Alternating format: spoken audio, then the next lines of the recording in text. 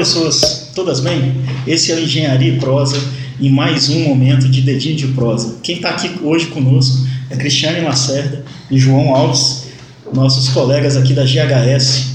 Cristiane, queria que você se apresentasse, falasse um pouco do que é a GHS, como que ela atua, e aí depois pedir para o João também se apresentar e comentar qual é a atuação dele aqui, e a gente tocar um dedinho de prosa, levar um pouco mais de conhecimento, não apenas para o segmento técnico, mas também para a sociedade, para síndicos, gestores de instalações, e abordar um pouco dessa importância de cuidados com algumas coisas, conforme vocês vão ver. Então, Guto, meu nome é Cristiane Lacerda, sou engenheira química por formação de base, e a GHS está aí há mais de 40 anos no mercado, atuando forte no segmento de tratamento de águas, aí não só água potável, como água industrial, água sistema de resfriamento, caldeiras, águas de piscina, água de espelho d'água. Então a gente atua forte em todo o segmento de água para reuso, água para processamento, então forte na parte de água, desde produto químico, como também a parte analítica. Na parte de ar de interiores, então a gente faz monitoramento da qualidade do ar interior com vistas ao incremento da saúde dos ocupantes daqueles ambientes e análise de efluentes. Então, o nosso foco é o meio ambiente. Efluente é aquilo que é DG, trazendo para o português mais tranquilo, né? Tipo, usou, é o descarte. É o descarte líquido. É o que sai ali, isso. Descarte líquido. Fantástico. Exatamente. E aí, João, se apresenta, conversa com... Sou João Alves, gerencio a filial Brasília, já faz 19 anos, já estou do grupo. Hoje a atuação nossa da GHS, o carro-chefe da GHS é a parte do tratamento químico de águas industriais, a parte do monitoramento da qualidade do ar, que eu acho que a GHS faz praticamente, eu acho que 80% dos órgãos públicos. Estamos atuando fortemente no shopping center aqui da cidade e estamos também expandindo a parte de limpeza de reservatórios com análise microbiológica e fisicoquímica de águas industriais e também na parte de água potáveis. E aí, trocando em miúdo, é a qualidade do ar que você está respirando, né? Exatamente. Isso, hoje a gente está agregando isso ao PMOC, né? Muitas empresas nos contratando para fazer essa parte de controle da qualidade do ar, que é a parte primordial. Bacana. PMOC é o Plano de Manutenção, Operação e Controle. Toda a instalação climatizada, você tem já uma normatização que é antiga, mas você tem uma legislação recente que tornou obrigatório para ambientes de uso coletivo ou público, né? Então, isso daí tem que ser exacerbado. E aí, uma coisa que a gente tem muito, né? Tipo, diferente da água, quando você suspeita da água, você fala assim, não vou beber, eu não vou consumir. Mas o ar não, né? Você está no ambiente, você está respirando. Está respirando constantemente. Você não tem essa opção, não vou respirar um pouco depois. Isso não tem como, né? Isso é verdade. E aí eu queria até ver contigo, João, essa parte de monitoramento, de tempos em tempos você tem que fazer algum tipo de ensaio, você tem que monitorar isso, como que é esse? Isso, segundo a própria resolução 09 da Anvisa, determina que a cada 6 meses aquele órgão público ou então aquela empresa privada, aquele shopping center, faça um monitoramento continuado. A cada 6 meses, a minha equipe vai até o local, realiza as amostragens em atendimento às normas 01 até a norma 04 e faz todos os ensaios com a acreditação do nosso laboratório, que é acreditado pelo Inmetro e pelo Regulas. Isso é para pouco. Isso é importante trazer qualidade, né? No valor agregado àquilo que está sendo apresentado dentro do que se propõe, né? Dentro dos parâmetros e tal, você tem a parte normativa.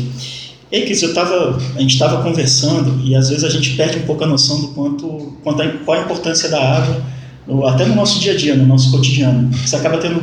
A gente estava agora ali tomando um café e eu perguntando pro cara, falei, cara, e como que vocês fazem a questão da água?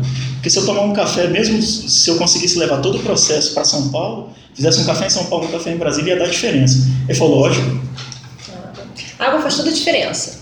E dependendo do contaminante, você falou aí, né? A água a gente pode não beber, o ar não. Mas mesmo a água, dependendo do sabor que ela tem ou da cor que ela tem, a pessoa pode consumir. E nem todo micro-organismo você enxerga. Você pode estar consumindo uma água, não necessariamente ela está colorida, ou está saborosa, ou está com um cheiro modificado, e você vai estar consumindo e ela está contaminada. E você não percebe. Então, a água, ok, ainda quando você tem alguma percepção de paladar ou de sensibilidade de cheiro, você recusa ela. Mas às vezes você não vê. Então, dependendo do perfil da água, e eu estou falando aqui de contaminantes, mas mesmo sais que estejam dissolvidos que não gerem contaminação, mas eles podem alterar o sabor final do produto, sim. A água é fundamental nesse processo. E é só laboratório, para você saber se está contaminado ou não. Laboratório, você não tem análise. A gente precisa correr com análise e alguns ensaios são feitos para busca de micro-organismos, alguns ensaios são feitos para busca de compostos químicos ou compostos físicos que estejam gerando contaminação ou mesmo modificando o sabor da água, do produto final, só com análise. Só com análise. E o que é interessante é que às vezes dentro do, sei lá, eu estou imaginando que dentro de um condomínio, por exemplo, você tem lá a caixa d'água. Exatamente. E aí tem, outro dia a gente conversando, falei, cara, isso limpa, não limpa, o pessoal lava, não lava, tem que lavar? Como que é isso, cara? Tem que lavar, tem que cuidar. Tem que lavar, tem que lavar. Inclusive com 6 meses, por exemplo, que é a recomendação que você faça a limpeza semestral.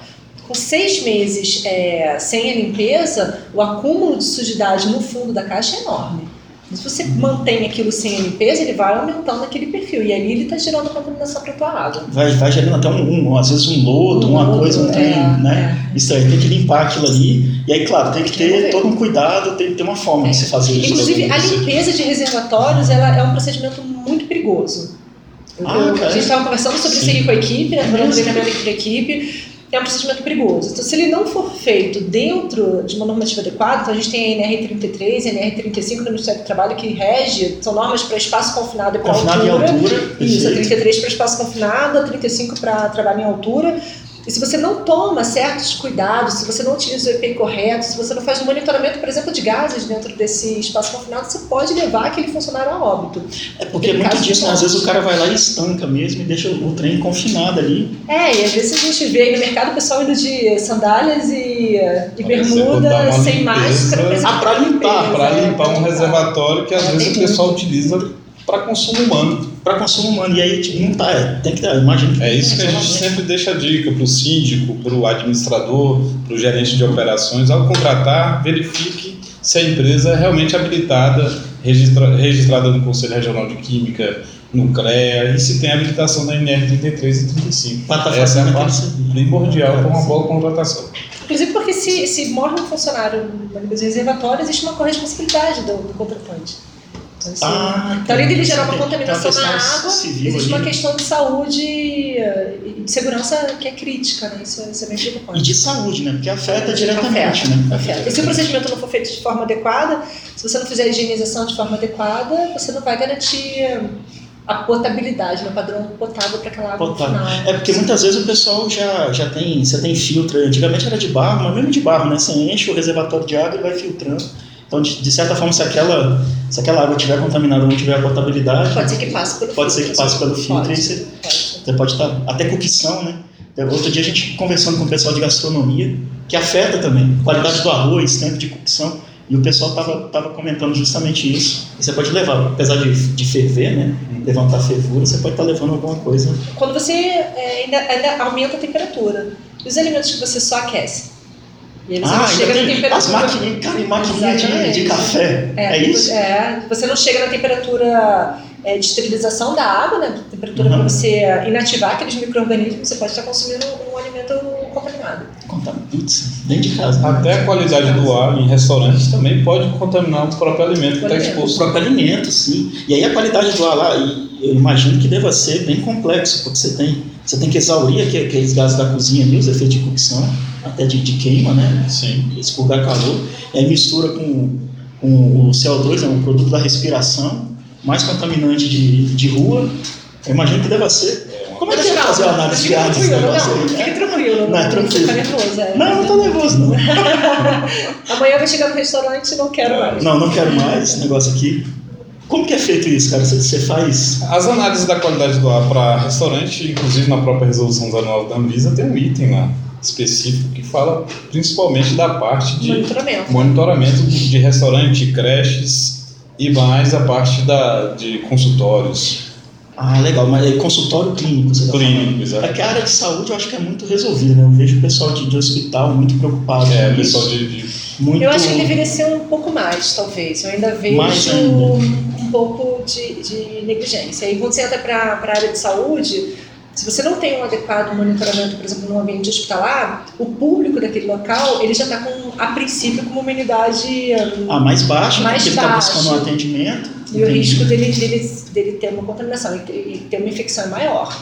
Então, se você for trazer isso para a área hospitalar, eu acho que a gente ainda tem muito a crescer no mercado. E muito a acrescentar também em termos de qualidade. Muito a melhorar a qualidade do trabalho, desde a manutenção, a instalação, a operação mesmo do sistema de climatização, acho que a gente ainda pode melhorar muito. Outro dia eu fui numa dessas cadeias de fast food recente, e aí eu vi os caras estão implantando lá os autoatendimentos, né? E aí eu achei interessante, cara, uma plaquinha que ele pegou e colocou no canto assim, ó, a gente é acreditado de não sei o que, a gente tem isso, isso e isso, a gente segue rigorosamente, Anvisa, não sei o que lá. Você acha que se esse tipo de placa fosse usado para dizer, ó, aqui tem uma análise, um monitoramento da qualidade do ar, ou tem um responsável técnico pelas instalações, você acha que isso daí podia trazer algum tipo de benefício para o consumidor e tal? Isso geraria mais confiabilidade por parte do cliente. O cliente iria ter certeza que aquele ambiente está sendo tanto monitorado a parte de qualidade de água potável e também a parte de controle da qualidade do ar interior. Isso é importantíssimo. Até para a qualidade do alimento que está sendo vendido ali, né, como a gente estava comentando. E aí você comenta assim, não, a gente faz muito o tratamento de efluentes, né? E aí o pessoal tende a enxergar só a indústria. Eu acredito que não é só a indústria, não. Às vezes o pequeno comércio... O pequeno comércio tem, por exemplo, caixa de gordura. Então, você pode fazer um tratamento daquela caixa de gordura para evitar o entupimento, evitar a retirada com o caminhão limpa-fossa, que gera odor, que gera alguns transtornos. Aquilo também é um efluente, né? Então, a própria gordura, ela é um efluente. E você consegue tratar aquilo ali para meio que diluir, não precisar ficar fazendo aquilo. Sim, para deixar ele mais solúvel. E aí escorre e vai... Exatamente, ele segue o fluxo normal da coisa, não gruda na parede. Porque hoje o cara passa até hidrojateamento ali. Para poder remover aquele sólido que fica mais grosseiro, né? Fica, umas placas, às vezes. Exatamente. Você pode fazer um tratamento e ele fica um pouco mais solúvel. E ele segue o fluxo normal do esgoto. De descarte. E em Brasília hoje também tem um decreto do Distrito Federal que determina os parâmetros aceitáveis para monitoramento. Se você passar do limite, você entra num patamar de industrial, praticamente assim. Considerado pelo uso ali, né? Pela quantidade de pessoas que está usando. Tá. E aí uma grande família, então, eventualmente pode ser... E hoje a GHS já atua, inclusive, em alguns shopping centers de Brasília, que a gente faz a parte de monitoramento continuado. Condomínio também, né? Condomínio residencial, Porque imagino que está verticalizando os condomínios, né? Isso. E não só, aí eu não sei... São Paulo, tudo bem, você tem muitos condomínios grandes verticais. Aqui em Brasília você ainda tem uns horizontais também, que são enormes ali. E acaba que as contribuições menores vai parar em algum lugar aquilo ali. Sim, em geral eles têm uma mini estação de tratamento de efluentes, e ali eles fazem monitoramento e fazem alguma adequação que precise antes do descarte. Em geral, esses condomínios eles acabam tendo a sua própria estação. Entendi. E aí acaba tendo, como se fosse uma ETAzinha, estação de tratamento de água, não chega... É quase o mesmo princípio da ETA. O problema é que a ETA ela é para a água que você vai consumir. E a ETE é para a água que você vai descartar. É como se fosse um pré-preparo para também não entupir lá na outra ponta. Lá. Beleza. Mas inclusive o nome é igual, né? Tem a ETA e tem a ET, ou a ETE. Isso. Pô, bacana. E voltando só um pouco mais esse segmento, a gente comentou até que poderia ser melhor, né? A questão da saúde com relação à preocupação na qualidade do ar interior. Aí você comentou de shopping, cara. O pessoal de shopping está preocupado com isso, porque shopping eu imagino que tem muito trânsito, que nem aeroporto, por exemplo. Tá todo mundo ali entrando e saindo. Você percebe isso? Assim, os grandes shopping centers de Brasília, por exemplo, se preocupam bastante. Tanto a parte de controle da qualidade do ar, monitoramento através do PMOC, a aplicação de pastilha bactericida, que é a parte importante, que é uma das fontes de contaminação dos ambientes, que é a partir das bandejas dos condicionadores de ar. E isso, os shopping centers, a maioria estão fazendo a parte de monitoramento continuado. Bacana. Então, pelo que eu estou entendendo, e aí eu estou aprendendo muito com vocês, a gente comenta muito que a engenharia ela é humanitária, então ela está aqui a serviço da sociedade ou para a proteção da sociedade.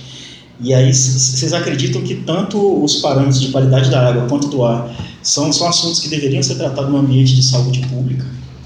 Eles são tratados em ambiente de saúde pública, na verdade. Pelo menos eu entendo que o Ministério da Saúde, na hora que ele promove o debate, que ele promove uma resolução, uma legislação, ele está trazendo isso para a saúde pública. Então, ele traz esse embate. Agora, claro, quanto mais a gente puder fomentar esse conhecimento, melhor. Fica melhor para o usuário final, que é quem está respirando aquele ar, que é quem quer que é a própria sociedade. Às vezes ela não sabe que isso daí, que tem esse tipo de coisa, que precisa se preocupar, nem que seja um pouco com isso. Um pouco. E quanto que ela mesma contribui, né? Sim, quanto que ela mesma contribui. Quanto que eu posso contribuir, por exemplo, na qualidade do ar que eu respiro, seja na minha residência, ou seja no escritório que eu trabalho. O quanto eu posso contribuir para a água que eu consumo, seja cuidando do meu reservatório da minha casa, seja orientando aonde eu trabalho, ou manuseando um filtro, enfim. Quanto que eu posso contribuir para aquela contaminação. Porque muitas das vezes a contaminação ela vem do próprio usuário. Por desconhecimento ele acaba contribuindo para aquela contaminação. Eu acho que quanto mais a gente consegue promover esse conhecimento, claro, fica melhor, porque as pessoas têm que tomar, porque se a saúde é pública, o público tem que tomar ciência. Não só, e é por isso muito desse nosso discurso de levar conhecimento tanto para a área técnica quanto para não técnicos, né, que não têm a formação técnica. Eu fiquei curioso de uma outra coisa também. Hoje os condomínios eles estão buscando até o GDF, e aí depois tem até que pesquisar um pouco mais, tem a história do IPTU verde, que o pessoal visa desconto tributário na questão de IPTU, diante de uma série de itens que você precisa cumprir. Eu não sei como que está tramitando isso. Até se alguém estiver nos escutando aí, souber e quiser mandar, eu agradeço. E aí você falou de tratamento dos efluentes ou depois a água de reuso. Então, às vezes, você acaba pegando a água fluvial ali, você não pode jogar ela direto na tua caixa, ou como que é isso? Não pode. Nem a água de reuso, nem a água cinza, nem a água de chuva, hoje ela pode ser diretamente direcionada para a caixa para consumo, porque ela não está enquadrada dentro do padrão de potabilidade. Água cinza é água... É a água de descarte. Descarte de banheiro, descarte de cozinha, chuva, tá? A chuva você acaba misturando, né? Você não pode direcioná-la direto para o consumo. Ainda que você passe por uma etapa de tratamento, você tem que caracterizar essa água para padrão potável. Mas você pode utilizar ela em outros fins. Por exemplo, você pode utilizar para irrigação, você pode utilizar em descarga de banheiro, você pode para lavagem de área inanimada. Então você pode utilizar, você pode direcionar ela para outras áreas. E aí você já vai diminuir o consumo da água potável. Acaba melhorando. Eu vi algumas vezes de hotéis que faz isso. Além de incentivar o reuso da própria toalha, né, quando fica lavando, descartando a água ali. É um absurdo, né? Na maioria das vezes não faz muito sentido. E aí, até interessante, a gente estava em Palmas agora, o hotel que a gente ficou lá hospedado tinha isso daí, de que a água do chuveiro era redirecionada para descarga. Só que essa água redirecionada mesmo para descarga, ela precisa ser monitorada, precisa ter algum cuidado para trabalhar, você não pode jogar ela... Sim, existe uma resolução que predetermina alguns parâmetros para controle de água de reuso. Bacana, isso daí eu acho isso bacana. E a gente está falando de uma série de monitoramentos aí, claro, parâmetros físico-químicos aí, de dois fluidos, né, um ar e outra água. Como que isso se pode? Você acha que o mercado hoje está trabalhando no seguinte sentido de monitorar isso, ou ainda está na fase... Você tem um monitoramento que, pelas inspeções periódicas, você vai trabalhando ali, de tanto em tanto tempo, você vai lá, faz o ensaio lá, análise físico-química, colhe a amostra, leva para o laboratório e faz isso, mas você tem hoje tecnologia suficiente para estar monitorando constantemente aqui. Então, vocês que estão imersos aí, como que vocês veem? Você já vê muita solução nesse sentido ou não? Ainda está engatinhando? Como que está se portando isso? Vem aumentando muito, né? Assim, ano a ano vem aumentando. E eu acho que vem aumentando muito... Claro, existe a legislação, mas existe a conscientização. Eu acho que vem aumentando muito também pela conscientização. Então, mês a mês, o número de amostras para o número de HGS é uma crescente, né? Assim, que bom. Então, mesmo o mercado passando por todas as questões que vem passando, na GHS a gente só vem crescendo em número de análises. A gente está fazendo uma média de 12 mil análises por mês. Entre ar, efluente, água, então, de amostras que entram mensal na empresa. Então, é uma crescente. Eu acho que isso vem muito porque o usuário final, ele se questiona, se eu posso monitorar e ter isso como indicador para eu tomar uma ação, que ótimo, então eu vou ter um monitoramento. E ele usa resultados analíticos que vão dar base para que ele tome uma ação direcionada. Então, por exemplo, eu monitoro a minha água, eu sei qual é o perfil dela, eu sei para onde eu posso utilizar ela. Eu monitoro o meu ar e frente à manutenção que eu executo, eu sei quais as ações que eu tenho que corrigir, ou qual a velocidade que eu tenho que adotar, ou qual medida que eu tenho que tomar para corrigir isso. Ou se eu tenho que trazer um equipamento novo, uma tecnologia nova para filtrar, para estabelecer um limite mínimo, enfim. A partir do monitoramento é como exame de sangue, né? A gente monitora o sangue para saber se a gente pode comer mais um pouco, ou menos, né? Um pouco. Ou tem que fazer uma dieta, né? Uma dieta, um exercício, mas aí, para balizar isso, eu faço o quê? Um ensaio no meu sangue, no meu fluido. Então, da mesma forma, eu acho que essa consciência de monitoramento da água, do ar e do efluente, ela vem aumentando, sim. Que fantástico. E aí você colocou um exemplo bom, né? Que é aquele negócio, né? Não só o próprio monitoramento, mas um ato de engenharia diagnóstica, você diagnosticar o problema. E aí, mais uma vez, citando um amigo nosso, o Matheus Leone, coloca isso, quem não assistiu o vídeo do Matheus, assista, tá fantástico. Ele coloca assim, cara, você chega lá no médico, o médico nem olha direito para você e fala, vamos te submeter com uma cirurgia. Você fala, não, peraí, você não vai fazer nenhum exame?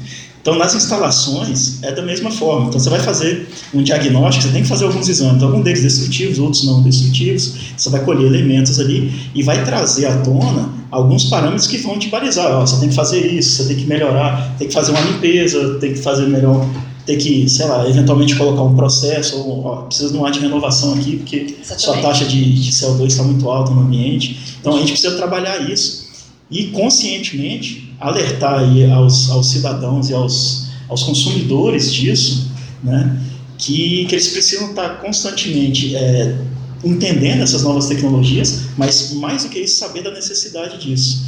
E o que é melhor, com esse tanto de parâmetro, você não vai pedir para um outro profissional que não é da área de saúde, por exemplo, você não vai acreditar, você não vai procurar um zootecnista para fazer um exame de garganta. Não. Então você precisa de um profissional legalmente habilitado para estar exercendo tanto a análise desses parâmetros, tanto a parte laboratorial disso, como a interpretação disso, que é que nem a Cris acabou de colocar, um exame de sangue, você vai levar no médico, ele vai interpretar aquilo ali e vai dizer, ó, cara, você vai ter que fazer um procedimento cirúrgico ou não, toma esse remédio aqui, né, você vai trabalhar toda essa questão.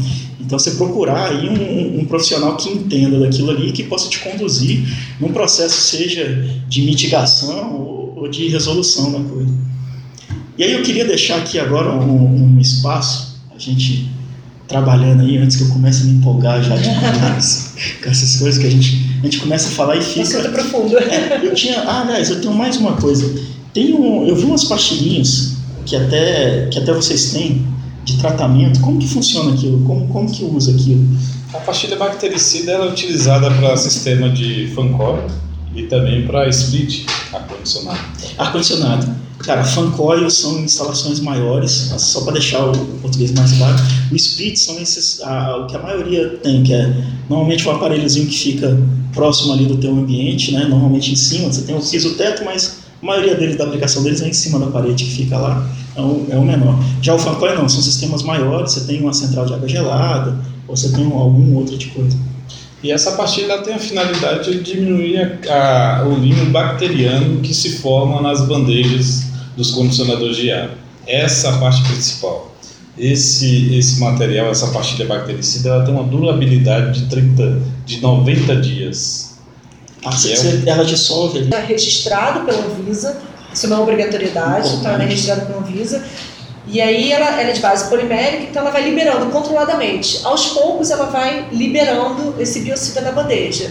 Então qualquer micro-organismo que queira crescer e proliferar naquele ambiente, ele não vai conseguir. E aí você evita que aquela parte, aquele componente do condicionador de ar, ele seja uma fonte de contaminação microbiológica.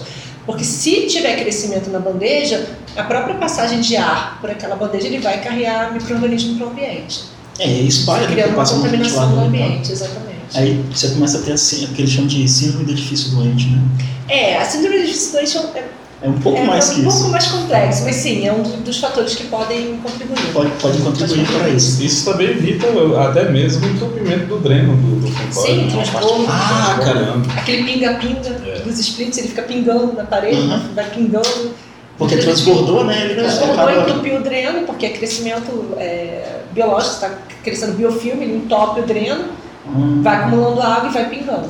Isso deve ser importante. Aí falando agora, como a gente passou para grandes instalações, o cuidado com a água também, mesmo que seja um circuito fechado aí, quem tiver uma CAG, né, uma central de água gelada, ele deve se preocupar com isso, né?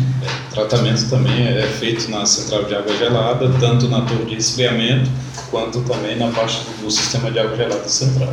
Quem trabalha com diagnóstico é a mesma coisa do entupimento do dreno, por menor que seja. Você começa também a ter essa formação de limo lá dentro da tubulação. Sim. Começa a estreitar. Aí normalmente o comandante fala, aumenta aí a potência da bomba para manter a vazão lá em cima, né? Porque o pessoal está reclamando de calor.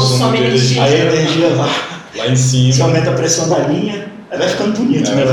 A coisa vai ficando difícil. Se você trabalhar preventivamente, esse aqui é importante. Você vai ter o ganho, inclusive, de energia, né? O mais crítico é isso, ganho de energia. No longo prazo, né? Prazo. Então isso aí é legal. A gente trabalhar manutenção preventiva trabalhar, claro, você tem ela preventiva periódica, você tem ela preventiva, seja pelas inspeções periódicas que pode atribular alguma outra coisa. Tem uma parte da preditiva, que eu acho que a gente abordou também já algumas vezes, mas esse trabalho, ou a importância desse trabalho, ele é conjugado com essas inspeções e com essas análises dentro da periodicidade delas, né? Sim, exatamente. E como que você enxerga isso no longo prazo? Porque o pessoal, a maioria das vezes fala assim, não, cara, eu não vou mexer com isso daí não, vai sair caro. Eu costumo falar, até falei isso com a equipe hoje, no treinamento. Se não te convenceu o aumento do consumo de energia elétrica, eu vou contar para você. Se a tubulação furar, ela não vai furar naquele perfil que está na fase externa que você consegue trocar facilmente. Ela vai furar em dezembro e janeiro, acho que bem de MOP, dentro de uma sala de CPD, dentro de uma sala de presidência, dentro de um estúdio de gravação, então ela vai furar. Ela vai furar. Se você não quiser trabalhar com vistas a aumentar a vida útil do teu equipamento, com vistas a reduzir o teu consumo de energia, você pode ter certeza, se a tubulação furar, ela vai furar numa área crítica, no momento crítico, né, que sempre fura no verão, nunca fura no inverno, nunca fura no inverno, ela vai furar no verão, ela vai furar na sala da presidência, a gente já viu isso acontecer algumas vezes, e aí vai te trazer um transtorno... Ou até no trocador de calor também, né? Exatamente, você perde o equipamento que tem um custo super alto. Aí você podia estar desembolsando ali uma certa quantia para monitorar e manter tudo dentro do parâmetro. De uma forma mais simples. Na hora que quebra tudo, fala... A corretiva sai mais cara. Sempre. Sempre sai mais caro. E a literatura fala muito isso, né? A gente teve uma palestra até em Campo Grande recentemente, que chega a ter mais de 27,5% de custo a mais, né? Se você corrigir. Você ainda tem fancoin muito aqui em Brasília de alvenaria? Você que está fazendo periodicamente ou não? Não tem tanto. Tem muitos clientes que ainda tem, né? Aí esse de alvenaria é pior ainda. Não, mas esses estão fazendo retrofit, eu já estou começando. Está começando a modernizar e tal. Mas esses aí são mais complicados. O mercado está propício para isso. Né? Tá. Nesse calor, né? O pessoal no calor aperta um pouco mais. Então, gente, esse é o Engenharia e Prosa. Eu tenho uma gratidão enorme aqui pela GHS, recebeu a gente, acolheu a gente num momento muito, muito propício, num ambiente de uma prosa muito ímpar. Queria que vocês deixassem aí, primeiras damas, né? Cris, deixa teu recado, deixa teu momento. Uma coisa que eu quero dizer para todos vocês, fiquem tranquilos, na descrição do vídeo a gente vai colocar todos os dados para contato da GHS, quem tiver mais dúvida. A Cris e o João adoram receber essas dúvidas, principalmente os desafios.